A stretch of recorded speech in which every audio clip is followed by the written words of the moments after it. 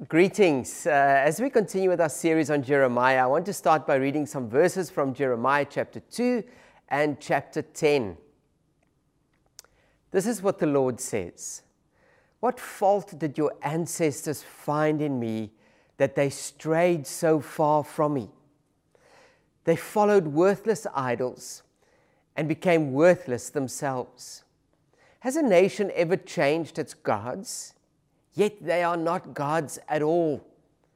But my people have exchanged their glorious God for worthless idols. My people have committed two sins. They have forsaken me, the spring of living water, and have dug their own cisterns, broken cisterns that cannot hold water. Their kings and their officials, their priests and their prophets, they say to wood, "You are my father," and to stone, "You gave me birth." They have turned their backs to me and not their faces. Yet when they are in trouble, they say, "Come and save us." Where then are the gods you made for yourselves? Let them come if they can save you when you are in trouble. For you, Judah, have as many gods as you have towns. And then from chapter 10, listen. The report is coming, a great commotion from the land of the north, and it will make the towns of Judah desolate. So friends, we continue with our series on Jeremiah. Again, I encourage you to go and read this book if you've not yet done so. It's a challenging, disturbing at times, and a really difficult book to read, but it holds for us today a message that I believe calls us to consider in what or in who our faith really lies. And it's ultimately a call to us to surrender again our lives to the Lordship of Jesus Christ, asking the Holy Spirit to ignite again the flame of that first love in our hearts for God the Father. So, just a reminder, Jeremiah lived and prophesied between 627 and 584 BC, and during that time he had one consistent message: that if you don't turn back to God, terrible things are coming. God helped him to see that an empire, the Babylonians, would come from the north and enslave the Israelites and destroy their nation. His message was a message of warning to the people that God would withdraw his hand from them unless they turned back to him. Now, he preached this message for about 40 years, but the people refused to listen. Instead, they mocked him, beat him, and imprisoned him. So towards the end of his ministry, his message actually kind of just changed a little bit in the sense that it was, well, listen, this is coming, get ready for it. So we want to read and understand Jeremiah in its historical context and ask, what can we learn? What would God's message be for us today in our lives and our context? Now again, I've prepared some readings and questions for you to engage with, to help you engage with this book of Jeremiah and help equip you for your journey and for your context. You will find this link on our website, and I think on the YouTube page that where you're watching this video right now, you'll find the link as well. If you missed last week, I would encourage you to watch it, as I do give a bit of historical context to the book of Jeremiah, which will help you understand the setting and context of this book and its message, of course. Now today we will look at a bit of history again, but we will do it by looking at the genealogy of King Josiah and then ask the question, what is God's message for us today? Now friends, you might remember from last week that as Jeremiah begins his ministry, it is the time where the Assyrian Empire is about to end and the new Babylonian Empire comes to the fore and would dominate then eventually that region for many years. Taking eventually into slavery the people of Israel, and the kingdom of Judah would cease to exist for about 50 years, just as Jeremiah had seen in his dreams and tried to warn the people about. Now, right now, I'm going to ask the team to stick up a diagram for us. So have a look at this diagram. It's of the last 7 kings of Judah, and let's have a look at them to further help us understand the historical context of that time. Right, have you got it on your screen? Here's the diagram. Let's have a look at it. So first we have King Manasseh. Now he ruled from 697 to 642. Jeremiah had just been born when Manasseh had died. Manasseh is going to have an impact on everything that is going to happen till the downfall of the kingdom of Judah. This is what the Bible, in fact, tells us about King Manasseh. In 2 Kings chapter 21, let me read a few verses for you so you can understand what King Manasseh was like. He did what was evil in the sight of the Lord. He erected altars to Baal, made a sacred pole. He worshipped all the hosts of heaven and served them as well. He built altars in the house of the Lord. He made his firstborn son pass through the fire, which means he sacrificed his firstborn son alive to the god Moloch. He dealt with mediums and wizards. The carved image of Asherah, the female goddess of fertility, that he had made, he set in the house of the Lord. Moreover, the Bible says Manasseh shed very much innocent blood until he filled Jerusalem from one end to another. So this king reigns over Judah for about 55 years, and he leads the people away from God and adopts ancient Near Eastern gods. Let's go back to the diagram. Then his son Amon reigned for 2 years before he was assassinated by somebody in his court. And he too did what was evil in the sight of the Lord. We then have, if you look at the diagram, we then have Josiah. Now he turned back to God. He was a good king. At the age of 16, he rededicated his life to God and committed the people to a process of reform. Now he ruled from about 640 to 609. And he was eventually killed by the Egyptians in battle. His son, Jehoaz, was on the throne, but he went back to the practice of the evil king of Manasseh. But the Egyptians came, arrested him, and took him back to Egypt. And eventually the Egyptians installed Joachim as king. And now he ruled for 11 years, from 609 to 598. But he too was an evil king and turned away from God.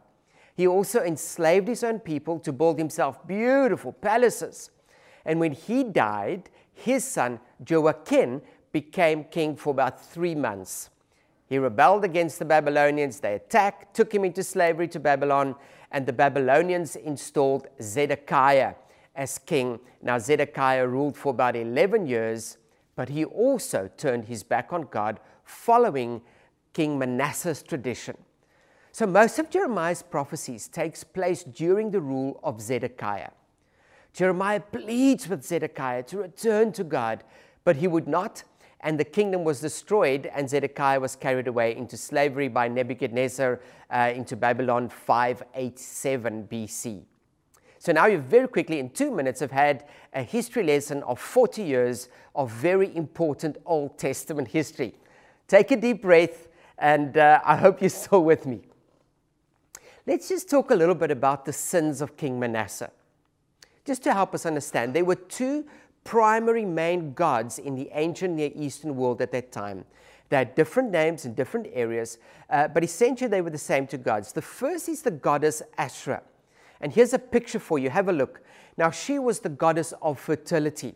And in this picture, you would see a small terracotta, stone, or wood figurine, something like this that you see in the picture would be placed in a home, and people would pray to her.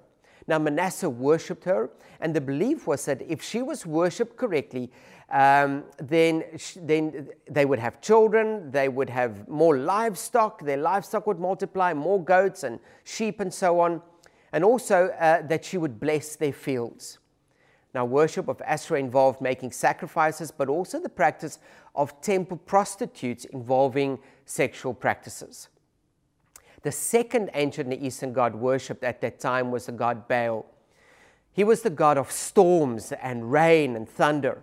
Now, this is an arid area, and rain was very important for crops to grow and so on, you can well imagine. Here's a picture of what he may have looked like or how people saw him. Now, in archaeological terms, whenever you see a figurine of ancient Near Eastern gods with the arm up like you see in this picture, then you know it is Baal. Because he is supposedly throwing down lightning bolts down to earth. There was another name for Baal, and it was Moloch. Moloch was a god that demanded sacrifices during this time of difficulty. That was the most valuable to you that needed to have been sacrificed. And that meant your firstborn child. Now, in fact, just outside Jerusalem, in the south, just south of Jerusalem, is a place called Gehenna. And it's here that they built an idol to Moloch and where the firstborn children were sacrificed.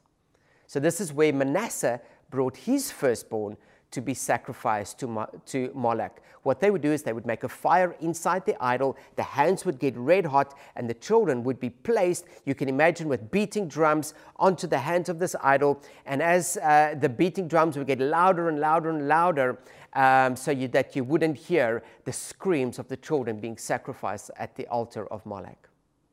Now God uses Jeremiah to speak to the people and say, what is this horrifically evil thing that you are doing? Burning your children alive. How could you do such terrible things? My friends, I want you to get a sense as you read the book of Jeremiah, the sense of the evil that was going on in the land at that time and how terribly it hurt God. God was hurt by this. And this is why he instructed Jeremiah to tell the people to stop this evil and to remind them that God Almighty will deliver them if they will put their trust in him. We understand the kind of relationship that God wanted with his people. We see this beautiful imagery of God as a parent that dearly loves his people as children, and a father, a parent, deeply caring for his people as children.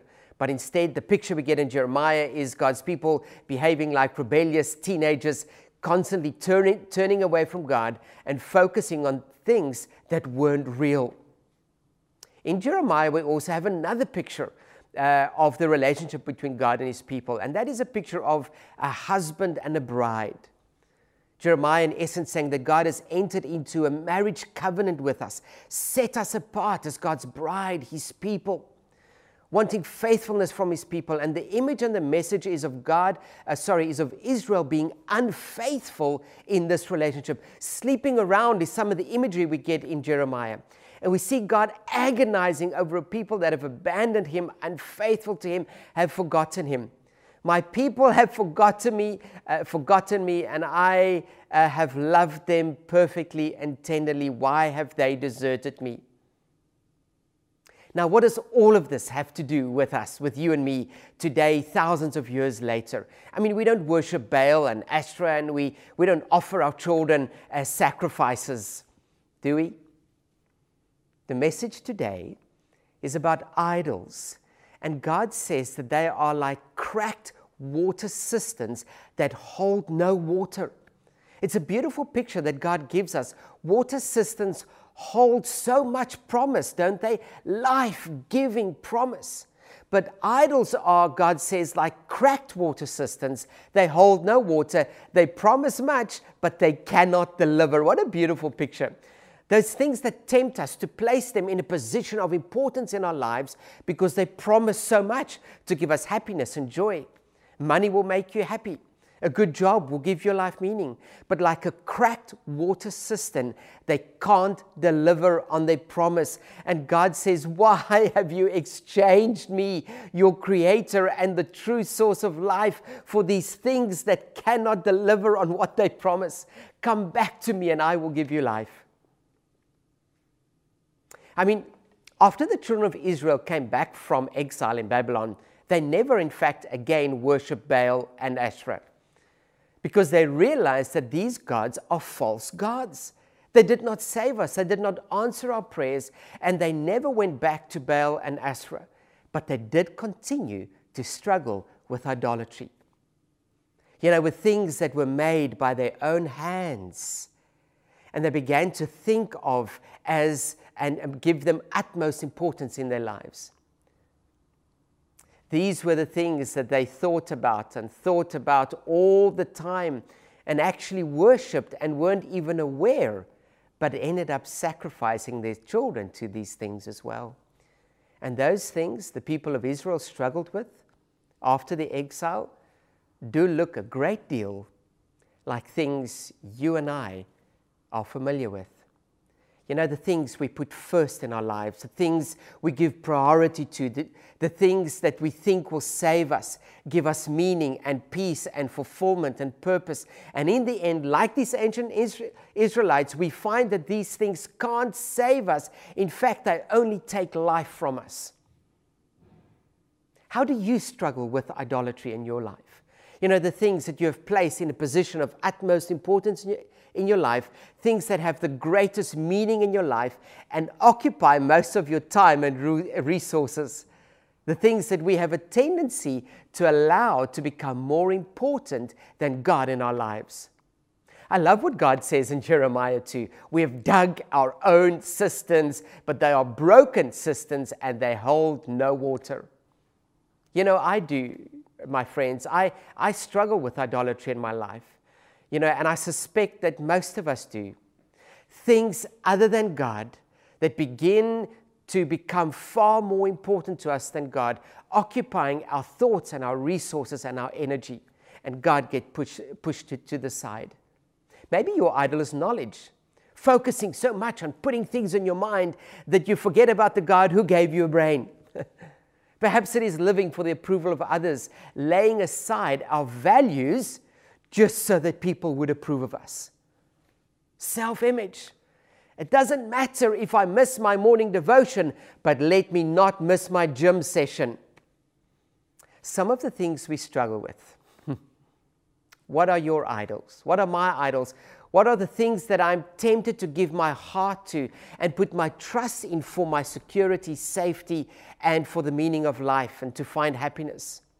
The message of Jeremiah is that these things will not be able to satisfy. These old sins of Israel, they're still around today. Is God today, like he tried with the Israelites during the time of Jeremiah, trying to call you and me, trying to call us, this generation, back to him, back to our first love? My friends, I think that is exactly what God is trying to do during this time that we find ourselves in. God is trying to get our attention and to call us back to our first love. I pray that you will hear the Holy Spirit's voice and pay attention and seriously ask the question, God, what things have I allowed to creep into my life that have become more important than you? My friends, I encourage you to download the link, the material, the resource material that I've prepared for you on our website and on this YouTube channel, and engage with the material and wrestle with those questions by yourself or with your family, with your friends, and I pray that it'll be meaningful and helpful for you. God bless you. Have a great week.